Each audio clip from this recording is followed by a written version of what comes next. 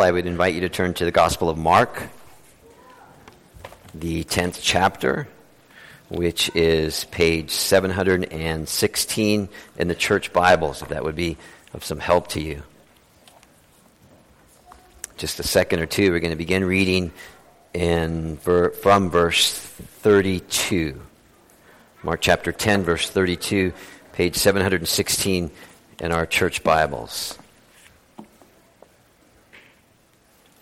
And just so you know, we have been working through Mark's Gospel verse by verse for a little bit now, and so the reason why we're in these verses on this particular Sunday morning is because this is where we should be in light of all that takes place here week by week.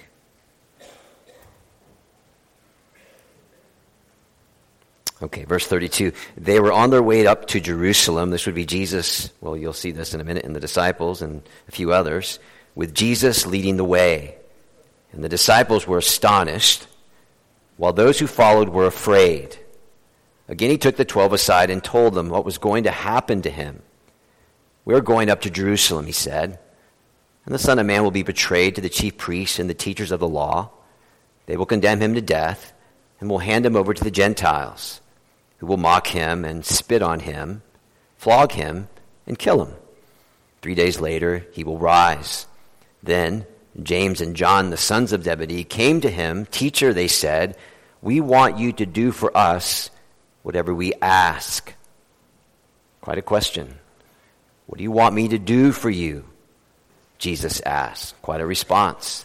They replied, "Let one of us sit at your right and the other at your left in your glory."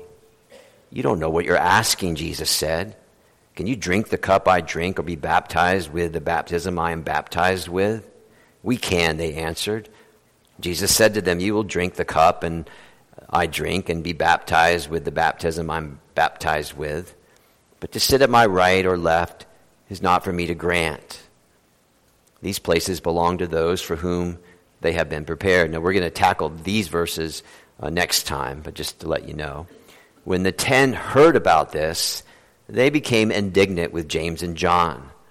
Jesus called them together and said, "You know that those who are regarded as rulers of the Gentiles lord it over them, and their high officials exercise authority over them. Not so with you. Instead, whoever wants to become great among you must be your servant, and whoever wants to be first must be slave of all. For even the Son of Man did not come to be served, but to serve, and to give his life as a ransom for many." Amen. May God bless the reading of his word this morning. Let's take a moment and let's pray and ask God for his help. Father, with our Bibles open before us, we do humble ourselves greatly before your throne of grace and power, that we might be given both as your word is preached. Father, everything at this moment of lasting value depends entirely on you. You are essential, I am not. Therefore, please be pleased to give what is desperately needed as your word is preached and listened to, for Jesus' sake. Amen. Well, this week I read 2 terrific essays, for me very timely essays. One had the title, hold on to your seats, "The Dangers of Non-Christocentric Preaching," then a colon, "Moralistic Sermons." The second had the title, "The Dangers of Non-Christocentric Preaching," again a colon, "A Displaced Gospel." Now, admittedly, the title is probably not helpful to most of you. They were reacting to the kind of do-good preaching, the do-better preaching that is solo, with no cross, no Jesus, no relying on his grace and everything.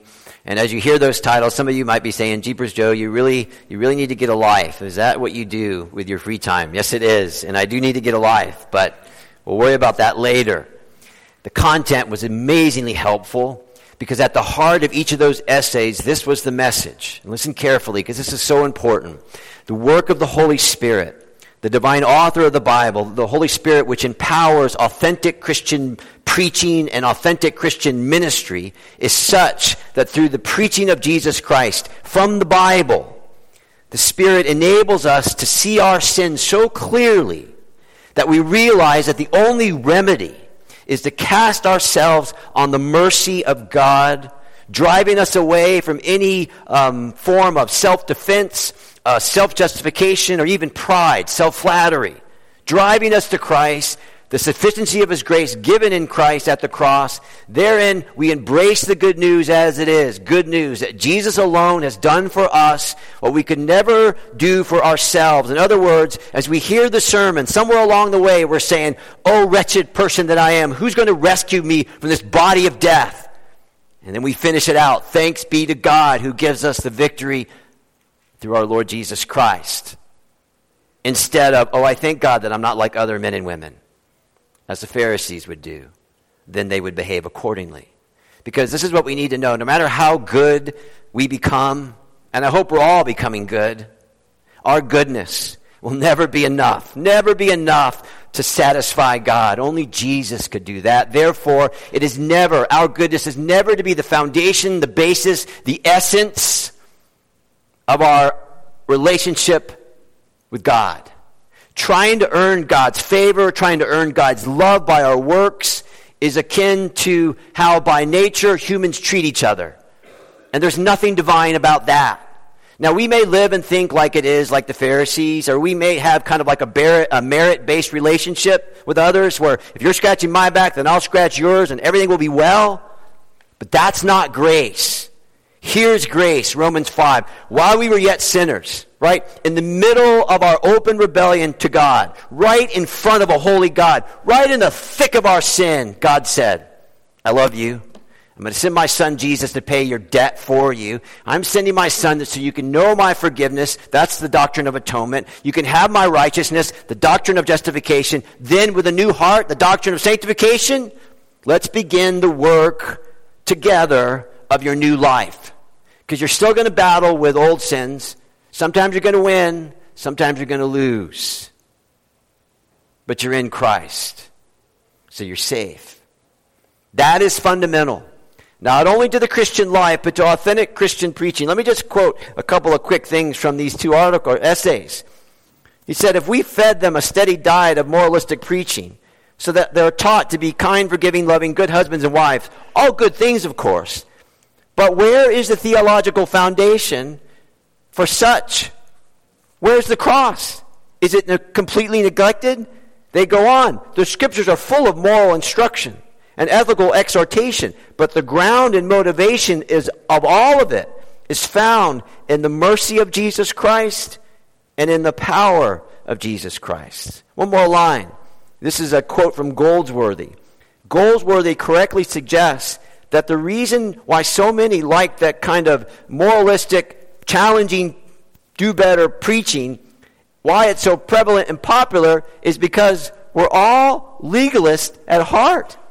And so we like to hear that.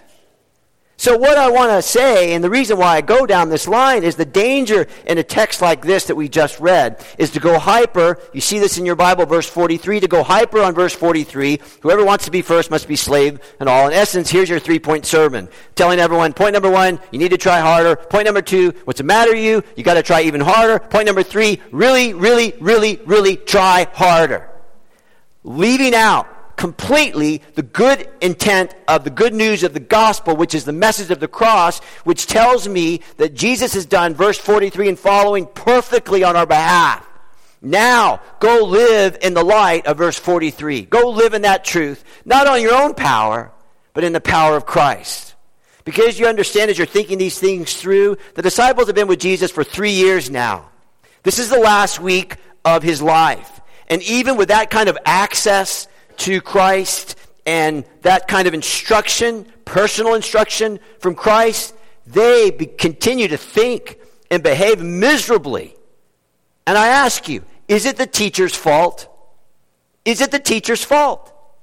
So verse 43 is to be our reality. This is where Jesus will take us. It's not a way to live, it's the way to live as a follower of Christ. However, verse 33, you see it there as Jesus begins to speak of his death and his resurrection. That is necessity. That is their only hope in life and in death. Because you see, little ones, if you don't have verse 33 and following, the death and resurrection of Jesus, then verse 43 is just another religion, right? Do better, try harder kind of talk. In a phrase, what it is, and not to be technical, it's liberal theology. Because what liberal theology has is no cross at all. There's no virgin birth. There is no resurrection. There's just a nice Jesus telling people to be really, really nice as they move along in the years. And it's human power. And human power's driving force will always be human pride. That's what we're going to find out in James and John. Human pride just being fed. So in that setting, when you're listening to that kind of sermon, either you can say, yes, I can do it. Yes, I want to do it. I want to be a cut above everybody else, right? Or you say, oh, I can't do it. Because most Christians are tender-hearted. I'll never do it. I'm done failing just like everything else in my life. Here I go again failing. When true Christian maturity, and listen carefully, true Christian maturity glories in the gospel, puts no confidence in the flesh at all. It forgets what is behind them and presses forward to what's ahead. And when you don't do that, this is what you'll do. You'll shove the gospel in a corner, and you can rely on it and enjoy it, usually only in two situations. During the holidays, or when you really, really, really have messed up. And your dead works are just dead. And you have to, if you would, crawl to the cross to seek your forgiveness. You see, in those settings, God's grace is not abounding, and the cross is emptied of its power. Now, when you think about power, as you look at these verses, when it comes to power, this is as intense as it can get. Power is going to be presented to us in two unreconcilable, strikingly different ways. And what is taking place here is a power play. And in this power play, verse 34, you see it there? Someone's going to die. That's as intense as power gets when you start killing people. So if your Bible is open, you'll see verse 32. They are on their way to Jerusalem, the capital city. The Jewish authorities are in the capital city, the Roman authorities as well.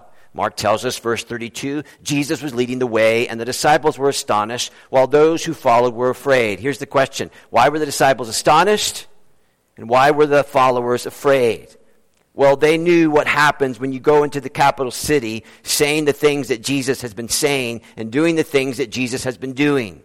I mean, the entire ministry of Jesus was subversive. He would either unite people or he would divide people. It seemed like every time Jesus opened his mouth to speak, or he used his power to heal, he was clashing with the religious authorities of his day, right? Jesus, you can't do that. Jesus, you can't say that. Jesus, who gave you the authority to do what you're doing and saying what you're saying? That's why the disciples were astonished, and that's why the followers were afraid, because they know what Jesus was heading into. They know he was going to Jerusalem to meet his death, because it seemed like all of God's prophets, whenever they went to Jerusalem, what happened? They lost their life. Even Jesus said that in Matthew 23, Jerusalem, Jerusalem, you who kill the prophets and stone those whom God has sent to you. So if you're a prophet and you're a prophet of God and you head into Jerusalem, kiss your life goodbye. Jesus knows that. So he knows that, and you can see this in your Bible. He takes the 12 aside and he tells them a very concise but with startling detail, in fact, so much detail that liberal scholarship says there's no way this happened. There's no way Jesus predicted his death this way. This was an add-in, right? It happened after the fact. So the gospel writer Mark added this later on after it already happened. Nevertheless, verse 33, this is what Jesus tells them. We're going up to Jerusalem. The Son of Man will be delivered over the chief priests and the teachers of the law. They will condemn him to death and will hand him over to the Gentiles, who will mock him and spit on him, flog him, and kill him. And by the way, the mocking and the spitting and the flogging, that usually didn't happen in a crucifixion, a normal crucifixion. And of course, that's what man's power can do. It kills people, right? Man's power kills people who oppose them. Very common, right? People we do not like, we set ourselves against. So think of this. In the previous century, century 20, 165 million people died from some form of human violence. That's roughly 4,500 people a day were overpowered by someone else who did not like them to their death. Just think of that. It's horrible. Now, a good question a person who's unfamiliar with the Bible might ask is something like this. Okay, why do these authorities want to kill Jesus? Why? He's religious, they're religious. What's going on? Why is there a conflict? Well, part of the answer is in that one little phrase, verse 33, that Jesus uses of himself, the Son of Man.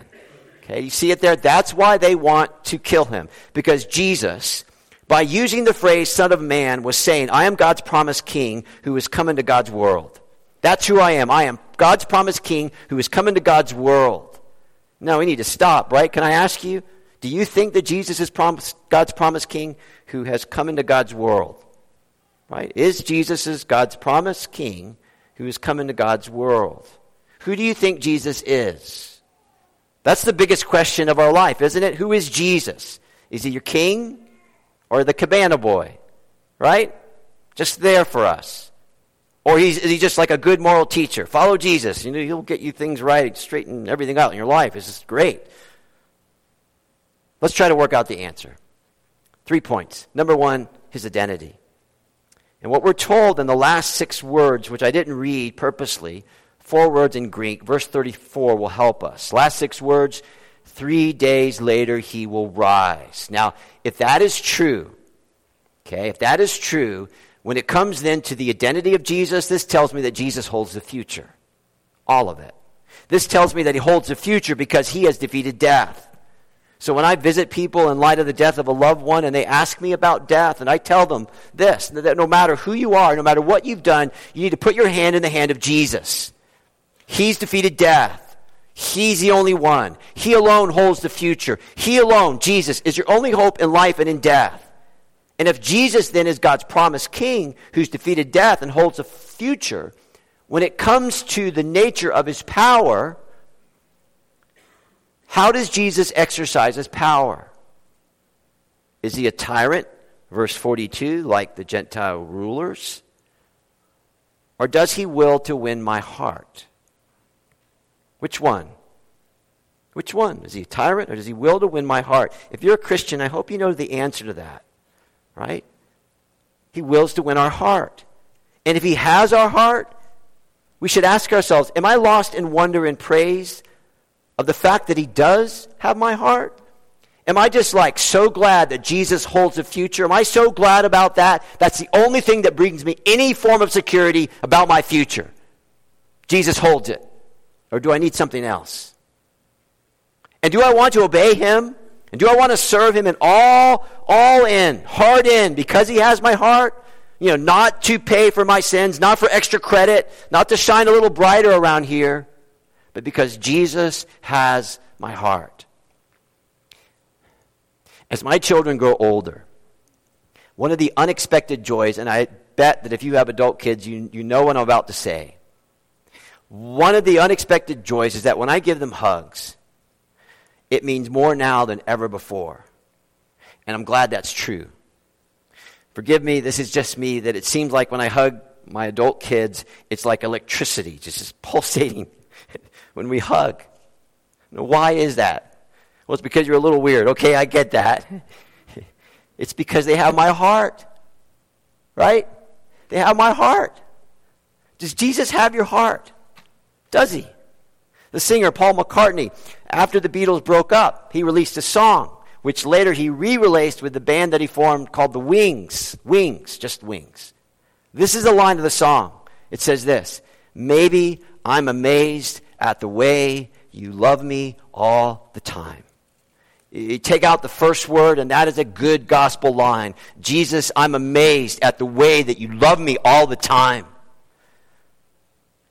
Martin Lloyd-Jones, a preacher from a previous generation, this was said by his daughter. Dad was always amazed that God saved him from his sins. His whole life. Right? Jesus, I know your identity. I know you're God's promised king, sent into God's world. Jesus, I know that you have power over death. Jesus, I know you hold the future. And Jesus, I know that you know me, right? Not like people around me know me. You know me. The darker me. You know how dark I can be. And yet, Jesus, I am amazed at the way that you love me all the time. Because you have my heart. That's gospel love. That's good news. The bad news is that Jesus would like to put me in the corner all the time. And I just missed the mark at all. This big, a little big. Now, interestingly here in Mark's gospel, the religious authorities, they do think Jesus is God's king that has come into God's world. They've seen him live. They've heard his teaching. They've seen his miracles. They've heard Jesus speak, a new life the dead receive. They know who he is, but their heart is not his. And that's why they want him dead. How do I know all that? Well, part of the way that I know that is if you look at chapter 12, well, a little ahead, but we'll get there eventually. Jesus tells us parable of the tenants. And the parable goes something like this. There was a man who had a vineyard. He owned it. He rents the vineyard out, and he sends his son to collect the rent. Right? The tenants know who the son is. They know who his dad is. And they say, let's kill the son. And let's keep the vineyard for ourselves. Translation, Jesus is saying, the religious authorities, you know me. That's why you want to kill me. Because the religious authorities are pulling a power play here. They don't want to be tenants. They want to be owners. They do not want to serve. They want to sit in the seats of power and authority, and they want to call the shots. They want to be served, right? How can I help you, sir? What can I do for you today, sir? You're looking terrific today, sir. No one like you. What can I do for you? As a result, they cannot handle the truth about Jesus because they cannot stand the idea of losing their power and control. Again, their conclusion, let's get rid of Jesus. So they shut themselves off from the identity of Jesus because they want to keep their power and control. They know that if Jesus is God's king who has come into God's world, that he's going to change everything. They're going to lose their power. They're going to lose their control. They're going to lose their high seats. And they do not want to lose their power. They do not want to lose their control. By nature, no one does. And we definitely don't want to lose our seats of authority. Therefore, again, Jesus must die. Now, loved ones, maybe some of us here, we can identify in some way with these religious leaders. Maybe you know who Jesus is. You've learned whole bowlfuls of who Jesus is. But you shut the door to your life from Jesus. You will not have him. You will not have him as the one who rules and reigns in the totality of your life. Maybe you're afraid. You're afraid of losing your power. You're afraid of losing your control. And you know, so many people reject Jesus because of that. They know who he is. On one level, they kind of like him, but they don't want to give up power. And they don't want to give up control. And I want to tell you this. This is what I have to tell you. There's a day of judgment coming. No one can avoid it. And that day, either before that day, we can give up our power and control. We can do it now and enjoy Christ forever and ever, world without end. Or we can wait until the judgment when Jesus will say to us, give me all your power and give me all your control now. And he can do that because Jesus has all authority and he has all power. And then, for all eternity, rightly, because we're all guilty, we will be under the wrath of God. Eternal punishment will be our lot. Judgment Day. It's going to bear that out. Now, I want you to think on that because it's not easy to say. But I'm a servant of Jesus. So I'm commanded to say it.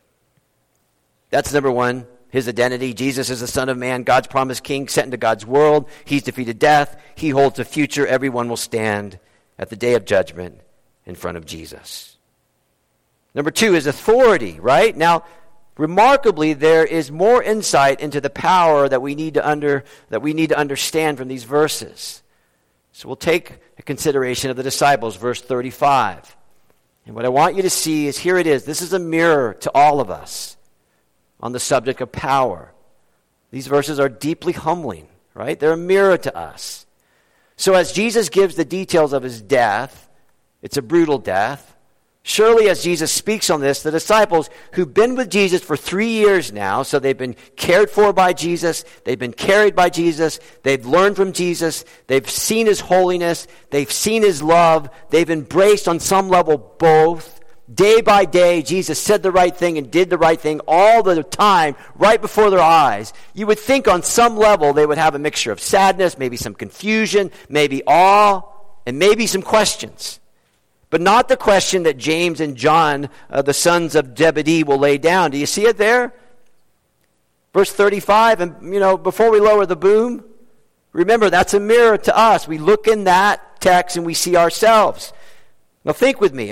It goes something like this. How dare I ever sin, knowing that Jesus had to die because of my sin? How dare I ever sin? But do I? Yes. It's a bloody shame. Teacher, verse 35, they said, we want you to do for us whatever we ask. Total power play right there, right? Verse 36, Jesus replies very graciously, what do you want me to do for you? Okay, here we go. Let one of us sit at your right and the other at your left in your glory. So remember, all that they heard about Jesus, all that they've heard about Jesus, and this is the third time Jesus has gone down this route. This is the third time that he has spoken to them about his death. They just skip over the cross and they go right for the crown. Right? Skip over the cross, right for the crown. All they want is power. They're saying, Jesus, look, we're trying to get ahead here in life, so give us some of the best seats in the house. Jesus, you can have one, of course, because you're Jesus, but I want one on the right, one on the left. One of the gospel writers tells us that their mother was leading the charge, right? No surprise. Good Jewish mother, just like a good Italian mother, right? My boys are good boys, Jesus. They deserve the best, Jesus. You give them the good seats, Jesus. Today I'm going to call my dad, Lord willing, for Father's Day. And my mom will get on the phone, and I'll give you all the money in my pocket if she doesn't say, Joe, you're such a good boy. You're just a good boy. Every time, you're a good boy. Well, Mom, you should have seen me last week. I was not a good boy. She's like, no, Joe, you're a good boy. That's what mothers do. That's what mothers do. This is what their mother is doing. And by the way, when you think about having the best seats in the house, some people always need those seats, don't they? Some people always need to be in front of things. Nothing shows our pride quite as much as when we go to a party or a wedding reception, which we have no significance at all, right? And we're looking for our table number. Let me give you a word of advice. Don't start at table number 1 because you'll probably have to work down. Start at table number 30 and work your way up, right? Far less painful. Far less painful. So the two disciples, no loyalty to Jesus at all. This is just raw ambition. This is a power play. Calvin on this, it's a bright mirror of human vanity, right? In 1,000 different ways, we want to make ourselves the center of the universe. And in response to this, Jesus heading to Jerusalem to die, he makes it completely clear that those who are going to follow him, they got to choose between two ways to live, two value systems. And there is absolutely no way to harmonize in any way these two different ways of life. So what are they? Well, the first choice is verse 35, the me first way. Me first. I want you to do for me whatever I ask you. Power play, me first. The other way, verse 45, for even the Son of Man did not come to be served, right? This is the Son of God, Son of Man, God's King in God's world. He didn't come to be served, but to serve and to give his life as a ransom for many. So it's two completely different ways to live. Now, it's important that we say this. Jesus didn't serve because the conditions of his service was absolutely to his liking, right? Everybody was doing right. Everybody was doing good. So he decided, hey, they deserve my service. No, Jesus steps into a world filled with sinners. And in this case, sinners who just want to use him. So he has a choice to make. Is it going to be me first, or am I going to do my Father's will and come to serve? Right? So here's the two ways. Will I choose a life of self-seeking or a life of self-sacrifice? A life self-seeking, which, okay, there might be some reward now, but it's all going to pass away. or a life of self-sacrifice with the possibility of no reward on earth, but all your good rewards in heaven? Which one? And only you know which one you're living now, right? Do you live like a king or like a slave? And if I choose self-seeking, this is what I should know. I will not need any help from God to be selfish. That's an easy one. But if I choose self-sacrifice, then I'm going to need divine help. I'm going to need a change starting right in here. So James and John may have called Jesus teacher in verse 35, but they are disobeying Jesus' most basic teaching. Service, a slave to all people. Status, no. Authority, no. Glory, power, no. Not right now. But these guys speak with a different voice. They breathe a different spirit. They are fired by a different ambition, and they want a life with a different conclusion than their master. Crown now, no cross. Indeed, if you think about it, what they really want was what the rich young ruler had. Remember him in the early part of chapter 10? They want power, and they want position, and they want the fruit of such things, right? They're behaving like him, right? Remember when he was asked by Jesus, Jesus gave him the law, and he's like, oh yeah, I've been doing that since I was a kid. Jesus asked these two boys, hey, are you going to be able to go through the baptism I'm going to go through? Are you going to be able to drink the cup that I'm going to drink? Oh yeah, Jesus, no brainer, we can do it. Easy, no problem. And frankly, they're thinking like the chief priest and the teachers of law. They're thinking like unconverted people. They want power and glory, and therefore James and John, very pragmatic, right? They're thinking about their future. And they think that there's going to be some kind of unholy power grab. And so they're simply moving ahead before the rest of the bunch, right? And they want to get in the front of the line and get the best seats in the house. And remember, this isn't the first time. In chapter 9, Jesus tells them about his death and resurrection. The disciples respond by spending the whole afternoon talking about who's the greatest. It's almost laughable if it wasn't so sad, right? And here James and John are going to put themselves forward thinking that they are the greatest even in the company of Jesus Christ. Can you imagine having that conversation in front of Jesus Christ? Nietzsche, I'm going to quote from Nietzsche, greatness is being singled out. That's what they wanted. You're thinking about the crowds, right? And there's a little parade, and there's Jesus in the middle, but they're on the right, and they're on the left, and the people are going to see me in the front. It's going to be so great in my heart. Get that little fame, authority, recognition, a voice.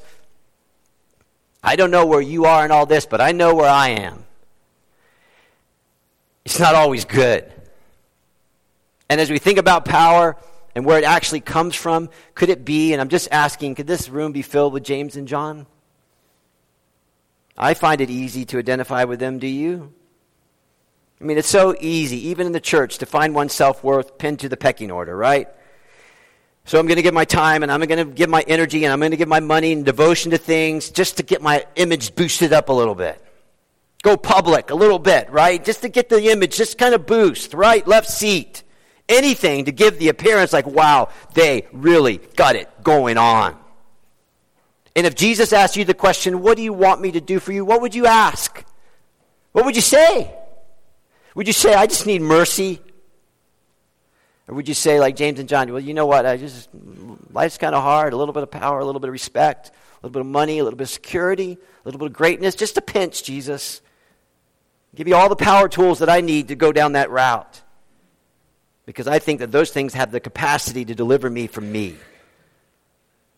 And you know, that's why so many people walk away from Jesus. They don't want Jesus to rule their life. There's a book that I read a long time ago. It's called Fools Rush In, page 77. It's a paperback book, the one that I have. And it's an autobiography of a lady named Anthea Turner. And this is what she says. She's just returning from a Whitney Houston concert. And she said, when Whitney sang the line, learning to love yourself is the greatest love of all, I nearly cried. She was spot on. Now, at that point, I took the book and I tried to bite it. And I started talking to the book. That is not the greatest love of all. That is not the greatest love of all. Learning to love yourself, that is what James and John were doing. The greatest love of all is the way of the cross. And the way of the cross is utterly incompatible with self-seeking on any level. Verse 45, for even the Son of Man, the second person of the Trinity, did not come to be served, but to serve, and to give his life as a ransom for many. Jesus gave away his life. Jesus gave away his status. He relinquished all of his rights. Yes, he's the Son of Man. Yes, all creation belongs to him. Yes, we breathe because Jesus gives us permission. But by contrast, right, he makes himself nothing. This is Philippians 2. He sets aside everything. He becomes a man. He bows to death, a criminal's death, naked on a cross. What's the shame in that? And it was all his choice. In Philippians 2, it's all written in the reflexive in Greek. He did it to himself. He chose equality with God, something to be grasped. He chose himself to humble himself. He chose to wash his disciples' feet. He chose Gethsemane. He chose the glory of God and the welfare of others. He chose to identify with swindlers, tax collectors, prostitutes, and sinners. He chooses the cross. He chooses to pay for our sin. He chooses to absorb God's anger. He chooses not to get hung up on his rights. He chooses to let all his power go that he might die. And he does this. He does this. That presents us with a staggering choice. This is the difference between self-seeking honor, glory, and prestige for ourselves, or self-sacrifice in the footsteps and service of God, in the service of others. And we have to choose. We have to choose. And please don't think this way. Okay, you know what? I've done that for about 25 years, so that box is checked. Right? I'm going to let someone else take my shift. Don't think that way. Right to the death. Right to the death. If you want to see the greatness of Jesus, it's seen in his service. I mean, think about it right now. Let's get some theology in us. Right now, what is Jesus doing? Right now, Jesus is in heaven serving us. He's interceding for us right now. He's preparing a place for us right now. He is right. This is Hebrews 1. Right now, he is sustaining this world by his powerful word. So Jesus is not a spirit, right? He's embodied. And his body is at work in heaven on our behalf, right? So here's a good one. Do you want to be filled with the Holy Spirit? You want to be filled with the Holy Spirit and enjoy that privilege? Then serve. Serve. Serve forever and ever, world without end. That's Jesus. Second person of the Trinity. John's gospel says that he was filled with the Spirit without limit. Wow. Wow. Finally and briefly, because we need to go, don't we? Number 3 is remedy. Right? So his identity, he's Son of Man, God's King, sent into God's world, the only way to God. His authority is expressed in service, a kind of breaking my back for you service, giving his life for you service, still in heaven right now, working on our behalf. What's his remedy? Well, you see it there. There's only 2 ways to live. Both have to do with power, right? James and John, personal power. Their whole life is set to themselves, secure those things. Right? And don't forget, they're religious, guys. Don't forget, this isn't kind of a sex, drugs, and rock and roll kind of life that James and John are living. They're religious. And they still want this. Right? They want to sit, verse 37, with Jesus in his glory. That's the one. The other is the remedy. Let Jesus' life serve you, so that you can serve others. Here's what I want to end. I want to say, let him serve you. Right? This is our question this Sunday. So simple. Will you be served by Jesus? Will you be served by Jesus? Will you let his death serve you as a final payment for your sin? Will you let his way, the way of the cross, serve you and become your way too? Will you bow to the one, now listen carefully, because I'm not exactly sure if this is theologically correct, but will you bow to the one who came to serve you, who in essence bowed down to you? Will you bow to that one? There was not one part of Jesus' life where he willingly exalted himself. Not one part. He humbled himself in his birth, in his life, in his death. Birth. Eternal Son of God. He becomes a cell, becomes a fetus, a baby, born not in a great house, but of a poor virgin. Not in a stately palace, but in a stable. No cradle, a feeding box. That's his birth, his life. He put himself through torment and conflict, being tempted by the devil at levels we will never, ever know. He endures accusations, criticism, contradictions of what he said, physical abuse of wicked men, mere men. Jesus could have blinked and they'd have been like dust. He knew hunger, thirst, weariness, and the like. He bore our grief. He bore sorrow that would break 1 billion hearts. Finally, in his death, right? He humbled himself. He's betrayed by Judas. He's arrested by officers. He's denied by Peter. He's abandoned by his closest friends. Verse 34, mocked on, spat on, whipped, and killed.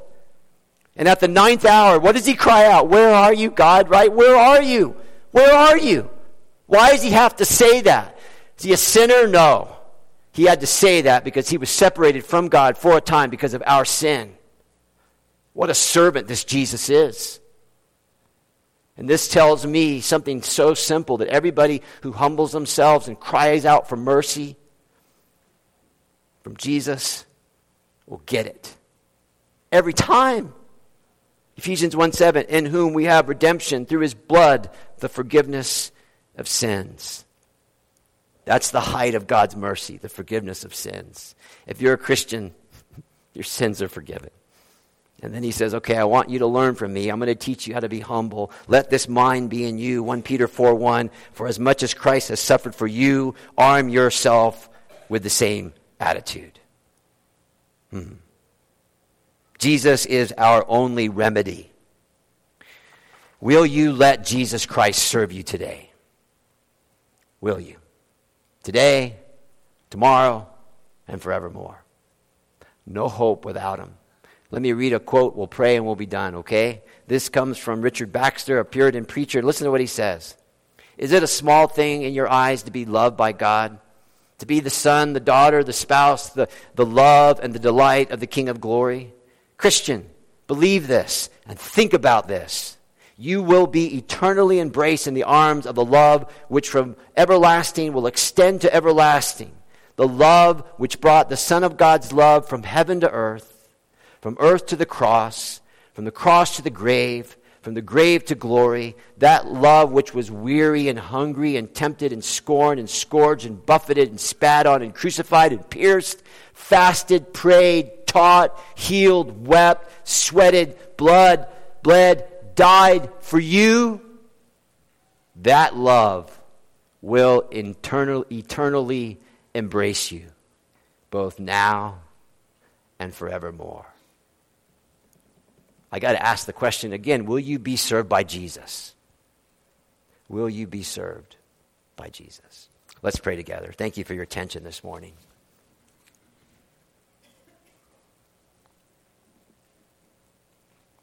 Gracious God and Father, maybe some people are saying, you know what, I'm weaker and more sinful than I've ever believed. But I know that through Jesus I am more loved and accepted than I ever dared to hope. If that's you, Jesus Christ embraces you this morning. You call out to him in repentance and faith, and you'll receive eternal life. You'll become part of the family of God. You'll live in the love of God forever and ever, world without end. You'll know his righteousness, and you'll know his peace. You'll know his care, and you'll know his love. And at the judgment day, you'll be just fine. All because of Jesus. All because of Jesus. Father, may you have mercy on this congregation as we move along this day and this week. May the fathers of this congregation and the gentlemen as well, may they know your blessing and peace over the day. May you carry us through the week so that we will say yes to what is right and no to what is wrong. May we be people filled with grace, treating and thinking of others through grace and not through their merit or through their works. And may we know your blessing, because sometimes this world is really tough to live in, and we need help, big help. And Father, may you be pleased to give us that help for the glory of your name and for the good of the honor and praise of Jesus Christ. Now may your love and your grace and your Holy Spirit be ours both now and forevermore. Amen. Amen. God bless you. You're dismissed. I'm going to stay up here a while if you have a question or two.